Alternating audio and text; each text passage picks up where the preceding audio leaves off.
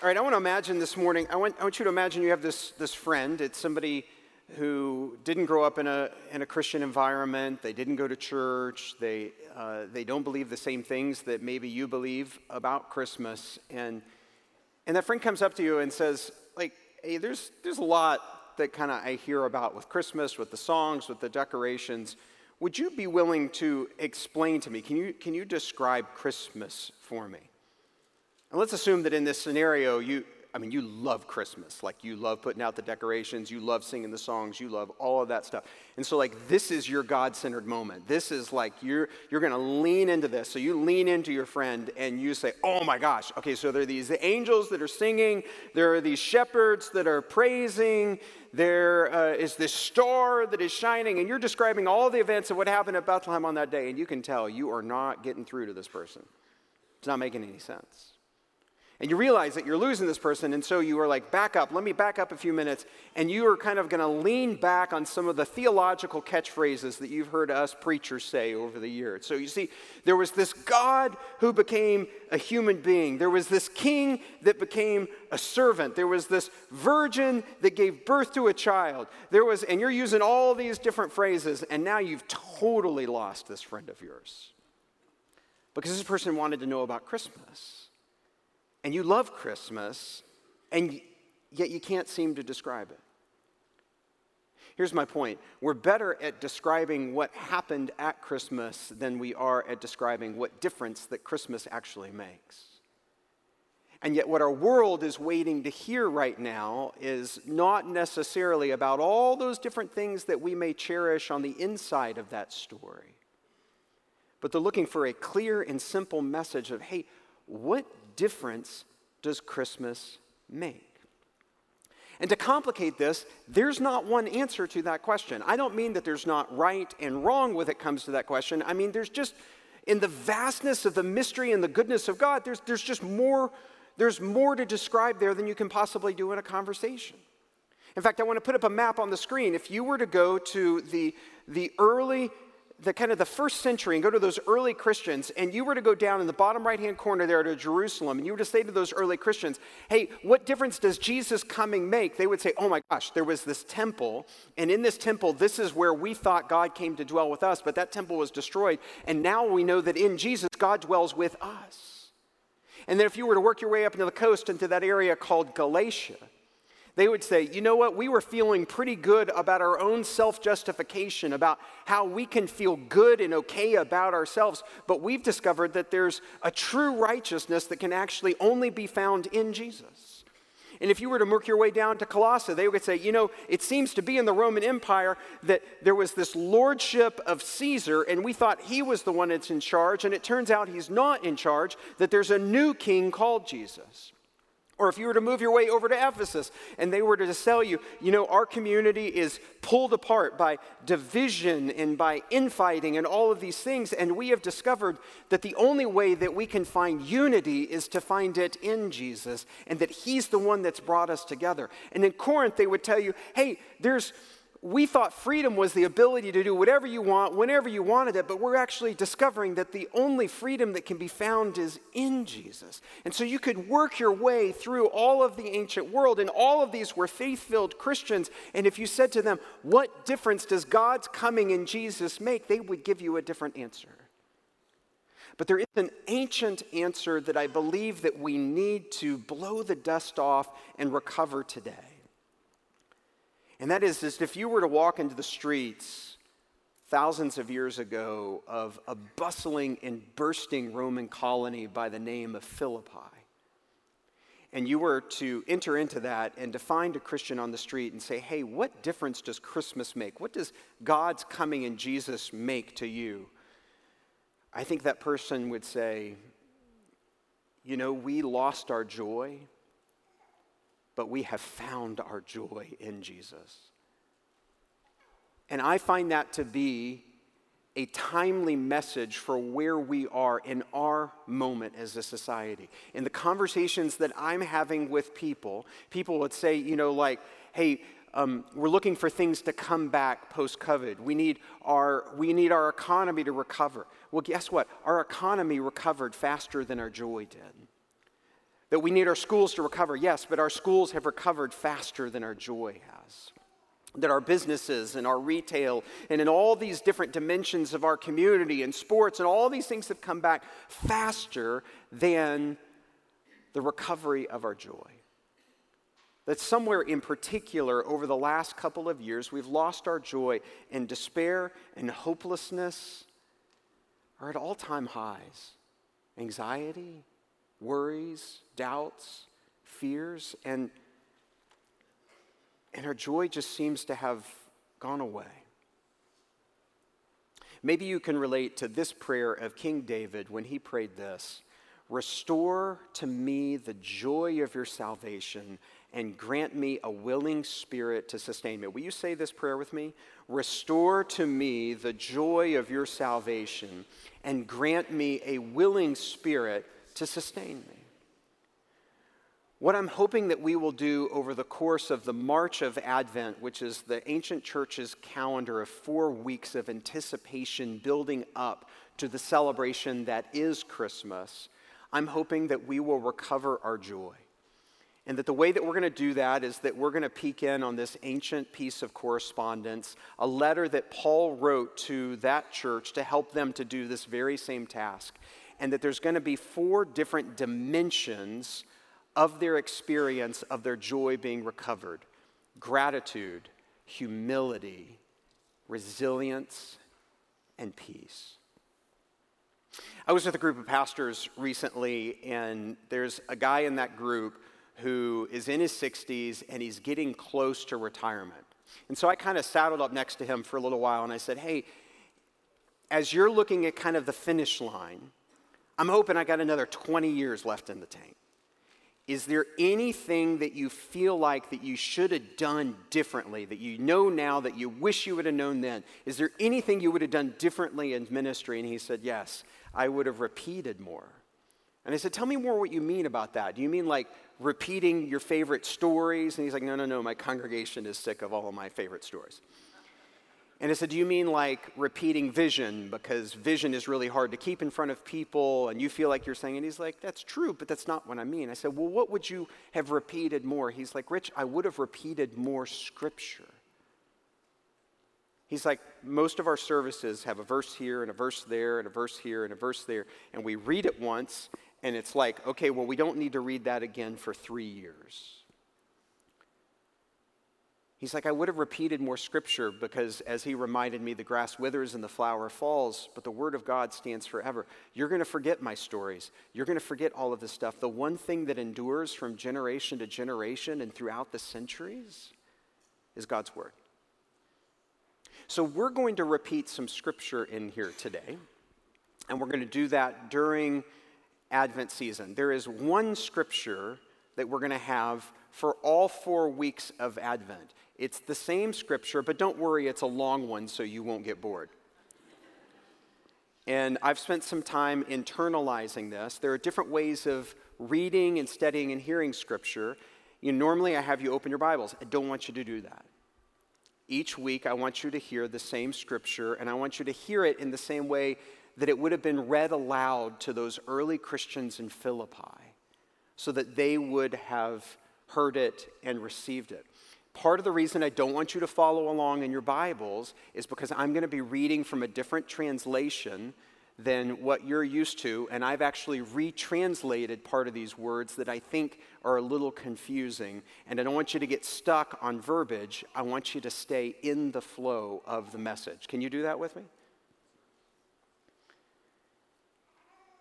"I thank my God every time I remember you, constantly praying with joy in every one of my prayers for all of you because of your sharing in the gospel from the first day until now. And I'm confident of this, that the one who began a good work among you will bring it to completion on the day of Jesus Christ. It's right for me to think this way about all of you because you hold me in your heart, for all of you share in God's grace with me, both in my imprisonment and in the defense and the confirmation of the gospel. For God is my witness how I long for all of you with the compassion of Christ Jesus.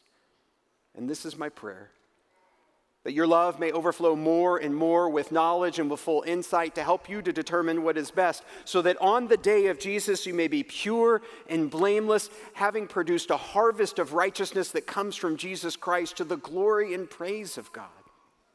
And so if there's any encouragement in Christ, and if there's any consolation from love, if there's any sharing in the Spirit, any compassion, any sympathy, then make my joy complete. Be of the same mind, be of the same love, being of full accord and of one mind.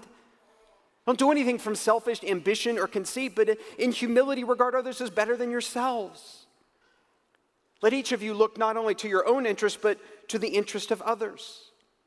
Let the same mind of Christ be in you, who though he was in the form of God, did not consider equality with God as something to be exploited, but he emptied himself. He took on the form of a slave, and being found in human likeness and being bound in human form, he humbled himself and became obedient to a point of death, even death on a cross. And so therefore God also highly exalted him and gave him the name that is above every name, so that at the name of Jesus every knee should bend in heaven and on earth and under the earth, and every tongue confess that Jesus Christ is Lord, to the glory of God the Father. And so, my beloved, just as you have obeyed me not only in my presence, but much more now in my absence, work out your own salvation with fear and with trembling, for it is God who is at work within you, enabling you both to will and to work for his good pleasure. Do all things without murmuring and arguing, so that you may be blameless and innocent children of God in the midst of a warped and crooked generation in which you shine like stars in the universe. And yet whatever gains I have, these I have come to regard as loss because of Christ. More than that, I regard everything as loss because of the surpassing value of knowing Christ Jesus, my Lord. For his sake, I have suffered the loss of all things, and I regard them as a waste in order that I may gain Christ and be found in him. Not having a righteousness of my own that comes from the law, but one that comes from faith in God. The righteousness of God that is found in faith. I want to know Christ and the power of his resurrection and the sharing in his sufferings by becoming like him in his death, if somehow I may attain the resurrection of the dead. Not that I have already attained this or have already reached the goal, but I press on to make it my own because Christ Jesus has made me his own. Beloved, I do not consider that I have made it my own, but this one thing I will do. Forgetting what lies behind, straining forward to what lies ahead, I press on towards the goal for the prize of the heavenly call of God in Christ Jesus. And so rejoice in the Lord always. Again, I'll say it, rejoice. Let your gentleness be known to everyone. The Lord is near.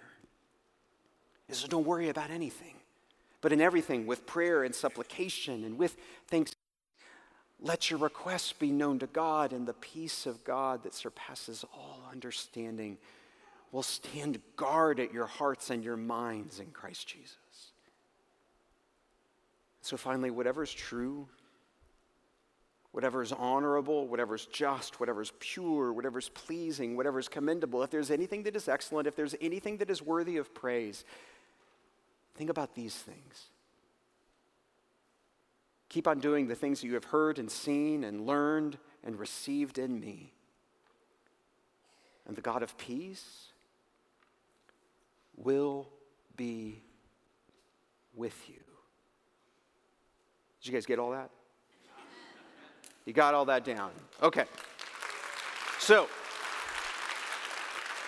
Paul writes this letter, and he's writing to help them to discover their joy in the Lord, their joy in Christ. And there's 4 different moves, 4 different chapters. And in the first chapter, Paul hones in and talks about the gift of gratitude. That there is no joy to be found, that if it's first not found in the foundation, in the bedrock of being grateful. And according to the Apostle Paul, there's at least 3 things, but these are the top 3 things that he would say in order helping you to cultivate your gratitude in the first chapter. Is your confidence in the right place? Is your consistency in the right practices? And is your community with the right purpose. And so first, let's talk about your confidence in the right place. Paul says this, I am confident of this, that the one who began a good work among you will bring it to completion on the day of Jesus Christ. I have a friend, and he's in his 60s, and for the first 6 decades of his life, if you would have had him to describe his life, it would have been full of blessings and success.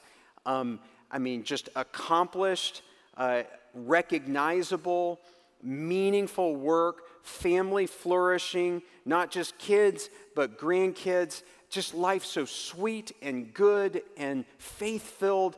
If I was to describe this kind of person, you would say, this person has it all and has it all together. And in his 6th decade, everything starts to fall apart at not any of his fault. It's like Job, all of a sudden, things start to unravel. And if I were to tell you the details of his life, you would stop me at one point and you say, Rich, you're not writing a script for a movie. Tell me what really happened to him. And I would tell you, this is what really happened to him. And so I got to ask him recently, what has he learned about 60 plus years of blessing and just to see it all crumble? And he said this, being okay is not a solid foundation for life. You see, it's really easy for you and I to think, oh, we've got our confidence, we've put our trust, we've put our faith in Jesus, we've put our faith in God, and we say that and we sing it and we proclaim it. We even think that we think it. And then all of a sudden, if your circumstances were to change, you would realize how much of your life is oriented around being okay and your circumstances, as opposed to your life being about a trust in God, one who began a good work among you, who will see it to the finish. I'm here to tell you that I see all too many of us putting our confidence in what we have, our wealth, our security, our wisdom, our knowledge. And I'm here to tell you it can be taken away in an instant. It might not even be your fault. And that being okay is not the foundation for life that God wants you to have. That you can put your trust, your confidence, as was sung a little while ago, in the goodness of God. And that He will be faithful to you. So the first step of gratitude is to understand that your gratitude can't just be like in the list that maybe you and I did of in what we have, but in the one who makes all things possible. And the second step in gratitude is consistency in the right practice. Consistency in the right kinds of practices. And this is what the scripture says. I thank my God every time I remember you, constantly praying with joy in every one of my prayers for all of you. One of the things that you'll notice in Paul's letter to the Philippians is that over and over again, he keeps talking about what he is doing over and over again. He doesn't just say, I thanked God this one day and that was good enough for me. He doesn't just say, I prayed for you once and I figure that checks the box. He talks about the rhythms of grace that he is engaged in and how those rhythms of his grace lead to the overflow of his life. Let me see if I can illustrate this. I want to show you a picture of a famous composer. His name is Arvo Pärt, and he is considered the greatest living composer of our generation. And Arvo grew up in Estonia, which prior to 1991 was a part of the Soviet Union. His family had a piano, but all of the middle keys of the piano were broken, and he could only play in the upper register and in the bottom register. Enormously talented, enormously creative. He was invested and became a famous composer during the Soviet Union. In 1968, he started going through a 10-year plus crisis and journey, both personally, relationally, and in every way, which eventually led him to the point of converting to Orthodox Christianity. And in the midst of that conversion, he put out his first truly sacred piece called the Credo. This didn't sit well with the Soviet Union because they saw God in this form as a threat to the empire. And so he began to be ostracized.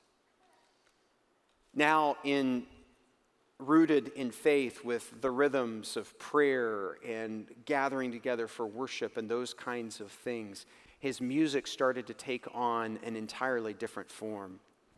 Fast forward all the way to just a handful of years ago, Pope Francis gave Arvo one of the highest recognition and honors that the church bestows upon somebody. And when they interviewed in this kind of famous time for him, what makes his music different, this is what he said. He said, "I don't know, but I have a love for every note." This is what the scholars say about his music. No pause, no note is wasted. There is nothing that is unintentional, and you can feel his heart that is in the midst of his music.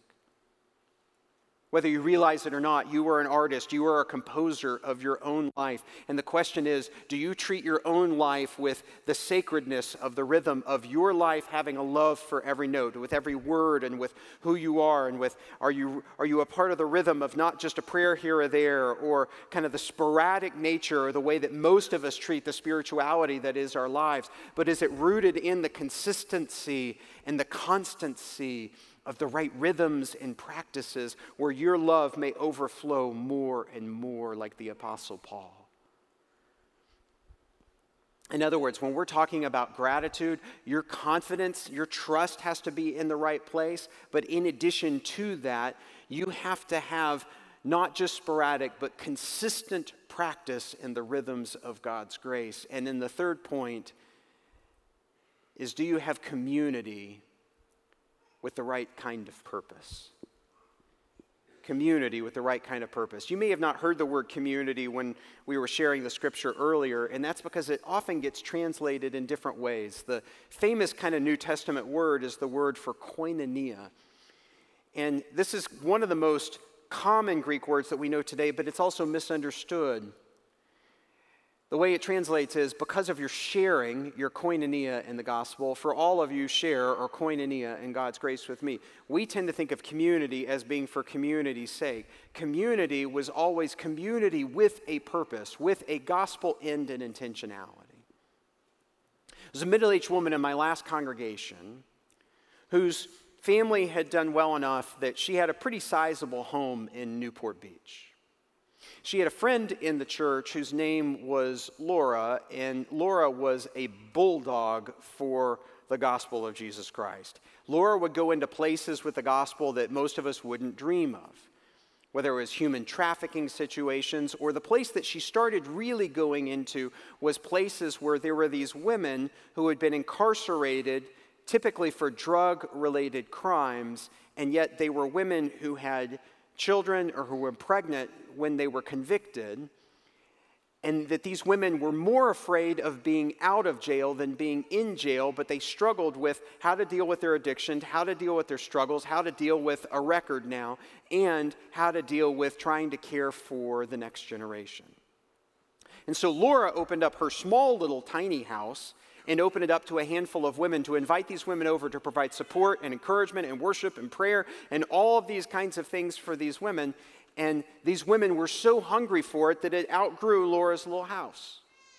And so Laura went to her middle-aged friend, and her middle-aged friend is kind of happy and satisfied, and yet there is something empty inside her. And Laura comes to her and says, "Hey, I'm going to need your house to put a bunch of criminals in it." And this woman's like, "Wait, what?" "Yeah, I'm going to bring over some convicts, and we're going to help feed them and take care of their children, and we're going to give them the gospel, and we're going to pray, and we're going to change their lives." And she's like, I don't know about this. And she's like, Laura's like, "This is what we're doing." And it forever changed this middle-aged woman's journey. That for the next couple of decades, her highest ideal was not, can I get my family together at a Thanksgiving meal? Can I have a house that looks nice? It was about bringing these people together. And she discovered a fellowship that was deeper than she could possibly imagine. Can I show you a picture of this year of one of the children being baptized as a result of this ministry? That's Laura on the right-hand side. Just love the look on her face. This is that woman's home, and this is the best use of a hot tub. It is a hot tub with Jesus right here for a baptism. I firmly believe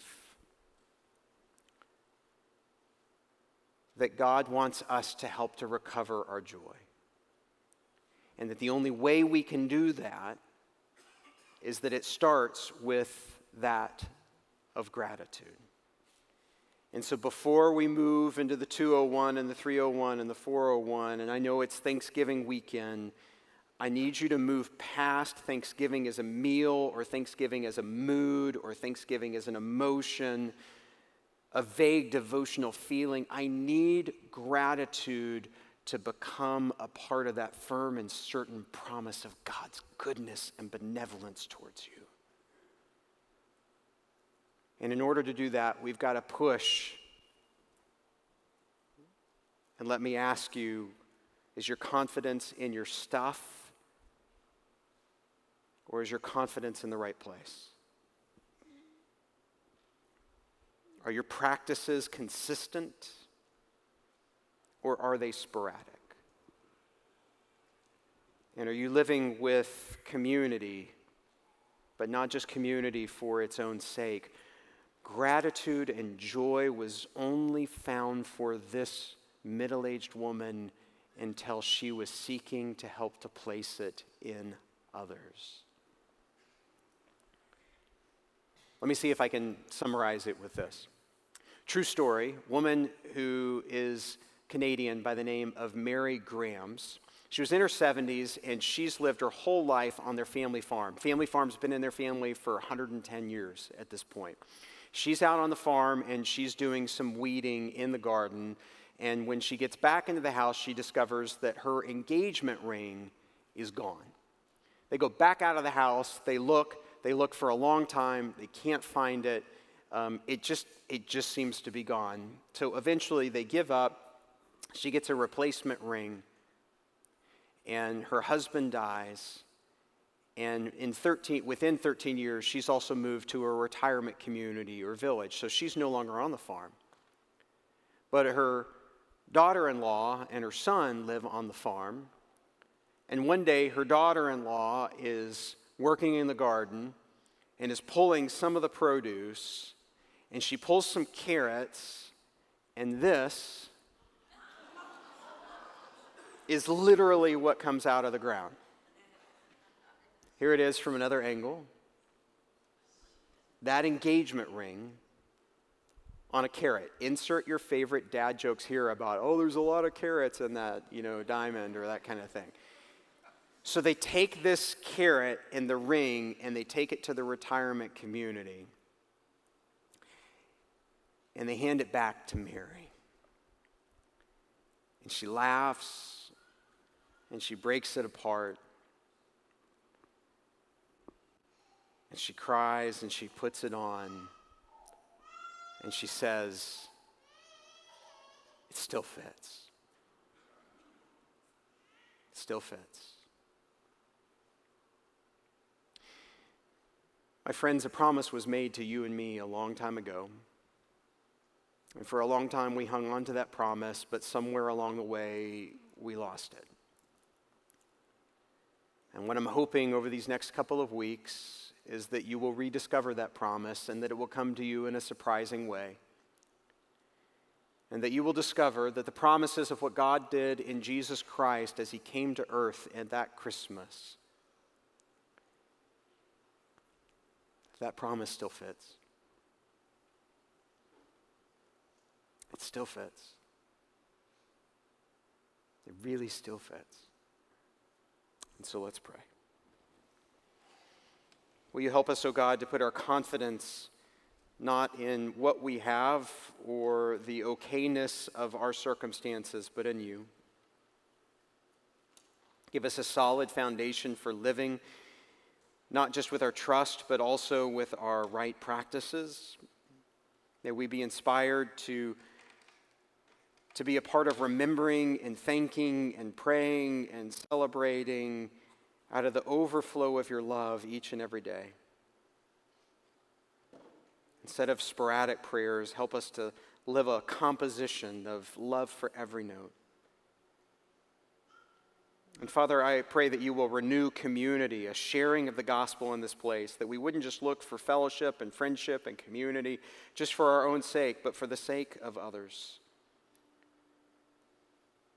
And so, God, help us to become more adept, not just saying what happened at Christmas with the lights and the smells and the sounds, but help us to become really good at describing and even saying what difference Christmas makes. And that we in our time can recover our joy, and that joy begins with a gratitude for the sacred promise and vow that you made for us that still fits our modern everyday life. And we pray all of these things in grateful hearts in the strong name of Jesus, and all of God's people said.